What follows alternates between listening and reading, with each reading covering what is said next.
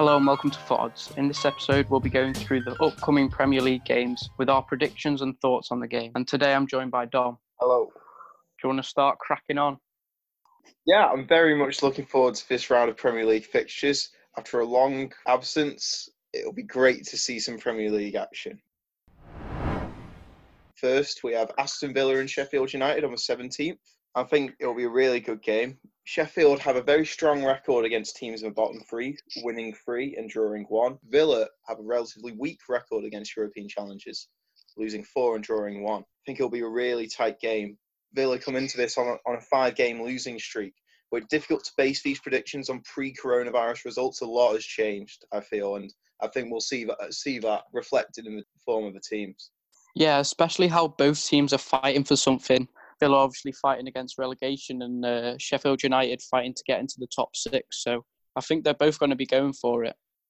Exactly, but ultimately, I do see a low-scoring affair. Villa have conceded the most goals this season. Sheffield have conceded the second least goals this season. I'm expecting a tough and gritty return from lockdown.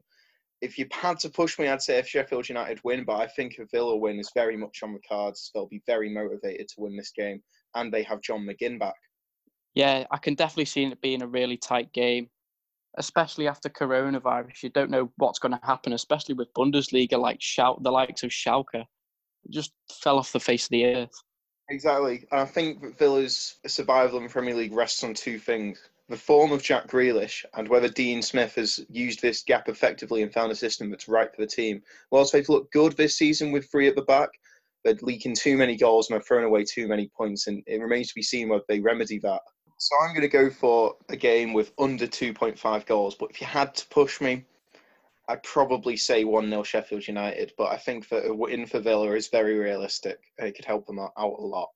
Yeah, I'll go for a 1-0 Sheffield United as well. I can't see there being many goals in the game, so under 2.5 goals is probably a good bet.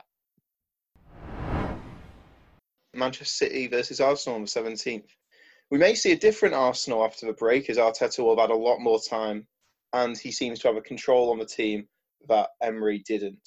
But I struggle to see past Manchester City's quality, and the break will equally have helped Pep.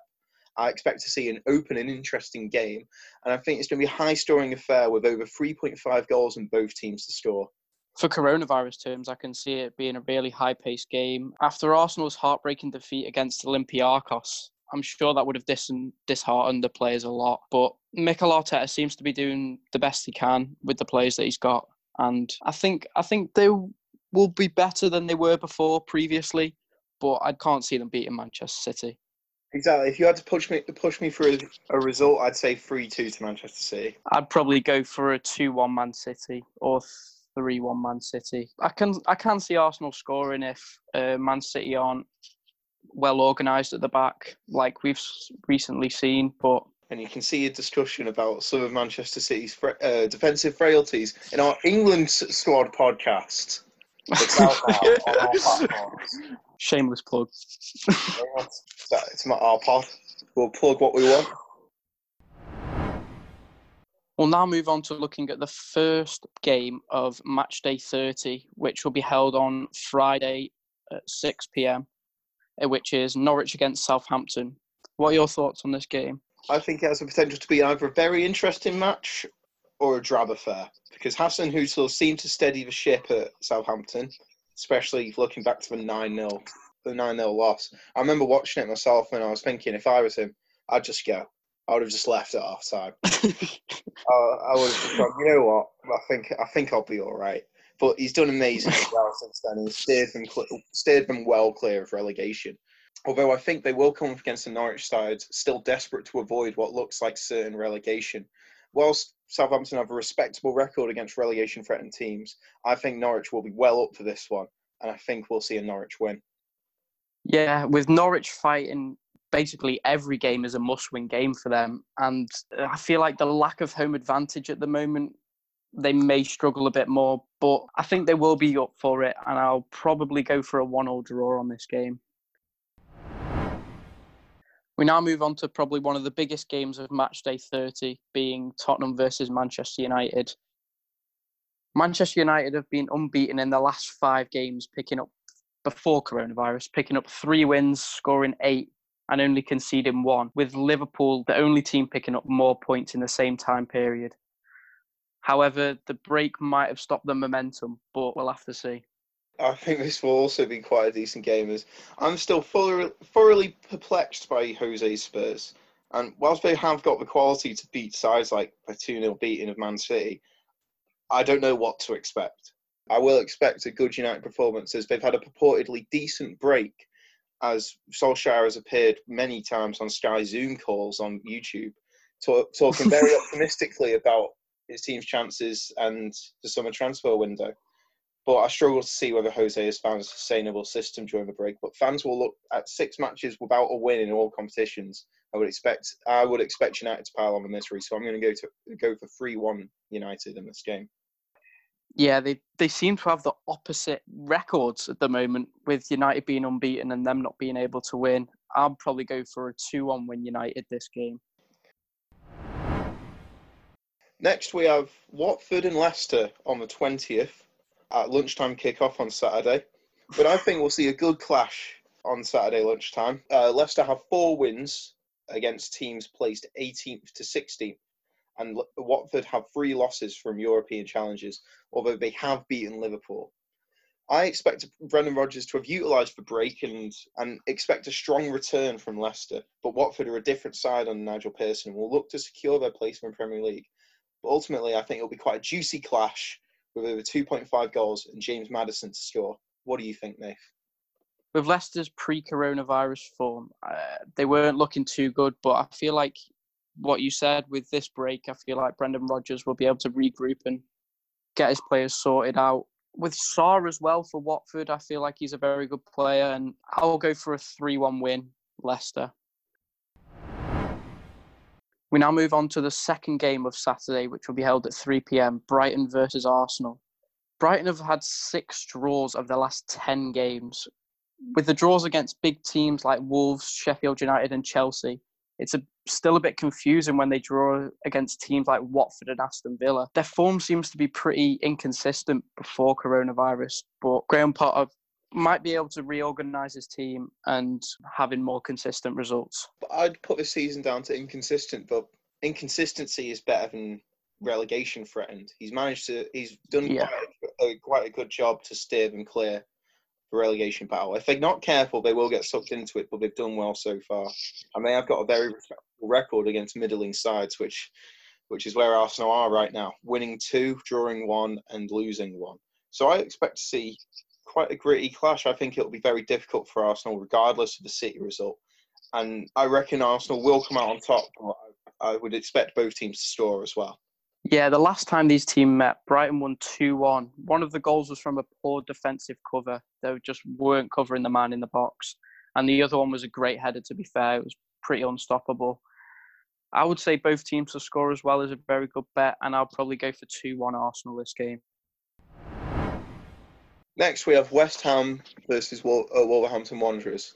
Wolves' iffy record against relegation-threatened teams may prove to be their downfall in this game, but David Moyes' West Ham still have yet to prove themselves. And I think it'll be quite a tense, very low-scoring clash. So that's why I'm going to go for under 2.5 goals in this game. Yeah, with Wolves still in contention for a top 6 spot, I'm sure Nuno will have no worries motivating his team to come out with a bang. The energy and hard work which Wolves have in the team is really significant, and I think it could really show. But it all depends how they come back after this coronavirus. Exactly, yeah. And to be honest, David Moyes still has a lot to do. I mean, a bad run will see them sink down in there. And for me, I think the relegation battle is competitive as ever. But I'm not even sure Norwich will go down. Whilst they look certain to, I don't think it's beyond the realms of possibility them putting a good run together and seeing a revival. If any team goes on a bad run in and around the relegation places, I think they could definitely get sucked in, and I think it's still hugely competitive and nothing's predetermined yet. Yeah, it's easy to have a bad run. For this game, though, I can see both teams scoring, as West Ham score first in 4 of their last 10 games, and taking that into account, they've played Liverpool twice and Man City once. I'd say that it's a pretty good stat, but I guess it all depends how motivated they are and ready to come back. Next, we have Bournemouth and Crystal Palace. Bournemouth have an awful record against middling teams and are still vying to avoid relegation. Palace have a very good record against relegation-threatened teams, but it will be an interesting clash as Bournemouth are still seeking to escape. They've looked awful at times this season, but I still think there's a lot left in them. But not in this game. I think it'll be a 1-0 win to Crystal Palace. Yeah, with Bournemouth still in the relegation zone, they still have the opportunity to get out. I still don't think they're a good enough side to be able to push out of that relegation zone, considering the fixtures they've got and the quality of players. The last time these teams met, Sacco was sent off in the 19th minute and Crystal Palace still managed to get the win. But for this game, I'll probably go for a 1-1 draw. Fair enough. Next up, we have Newcastle and Sheffield United. Newcastle are currently looking to confirm their place in the Premier League, although it seems pretty likely. They're very close to the magical 40-point mark, even though, statistically speaking, that's not really accurate. Usually it's around about 38 if you want to be guaranteed. But yeah, 40 just 100% safe. But that's like colloquially, that's accepted as the relegation safe point. Although Bolton were once relegated with 42 points, but that's a different issue. Sheffield are still continuing their push for Europe, but I think we'll see a straightforward win for Sheffield United. Sheffield United to win with under 2.5 goals. It's clear to see that Sheffield United are a top-performing team at the moment. Sheffield United, before the break, Sheffield United last loss that wasn't against Man City or Liverpool was on the 5th of December last year, which was against Newcastle, funnily enough. Oh. Will they be able to do it again? I really don't think so. But no, I don't think so either. Yeah, with Sheffield United looking for a top 6 spot, I'm sure they'll be up for it, especially with the warm-up game. Well, it's not really a warm-up game, it's an actual game, but it gives them more preparation in coming into this game. I feel like they'll come away with a 2-0 win. Although, I reckon that it might be... I don't think that a Newcastle win is beyond the realms of possibility. Obviously, home advantage is negated somewhat. But equally, Steve Bruce will be looking to prove himself to the new owners. Because if I was the new owners, and no offence to Steve Bruce, I wouldn't really be keeping Steve Bruce. With all due respect to Steve Bruce, if I wanted to launch an initiative into challenging for Europe, I don't think I'd have Steve Bruce at the helm, with all due respect, because I think Pochettino would offer a better option, but that's another story for another day. Yeah, when you have that kind of money, you don't want to be faffing about with not top-class managers. With all due respect, of course. Yeah. I mean, he's a better manager than I will ever be, so... Moving on, we have Aston Villa versus Chelsea on Sunday. Chelsea are in a prime position for a Champions League place and will want to continue the fight for that place. Also, Villa do have a notably bad record against top 4. And every time I see Villa versus Chelsea, I always cast my mind back to the 8-0 battering. But what I never liked about that game was that in the last minute, like last 5 minutes or something, they were just winning 8-0. Threw on Lucas Piazon when he was young and exciting. He's not now. And he missed a penalty, and I was like, why wouldn't you actually put someone decent on that penalty? Because then you'd break the record. No one was thinking about that. Yeah, it seems a strange choice. No one seemed to be thinking about the record Premier League win. And Chelsea could have got it before Leicester. Madness. What were they thinking? The last time Aston Villa won was on the 1st of January against Burnley. Chelsea have won their last 5 clashes with Villa, with the most recent finishing 2-1. Villa have managed to score in their last 10 games, but that might change after the break. While Chelsea have only kept one clean sheet before the break, which might suggest that a both teams to score bet is a good bet. I'm going to go for a Chelsea win. Yeah, I'd go for a Chelsea win. I'd say 3-1. Next, we have the Merseyside derby in Everton versus Liverpool that was recently announced that is actually going to be played at Goodison Park. Was it not?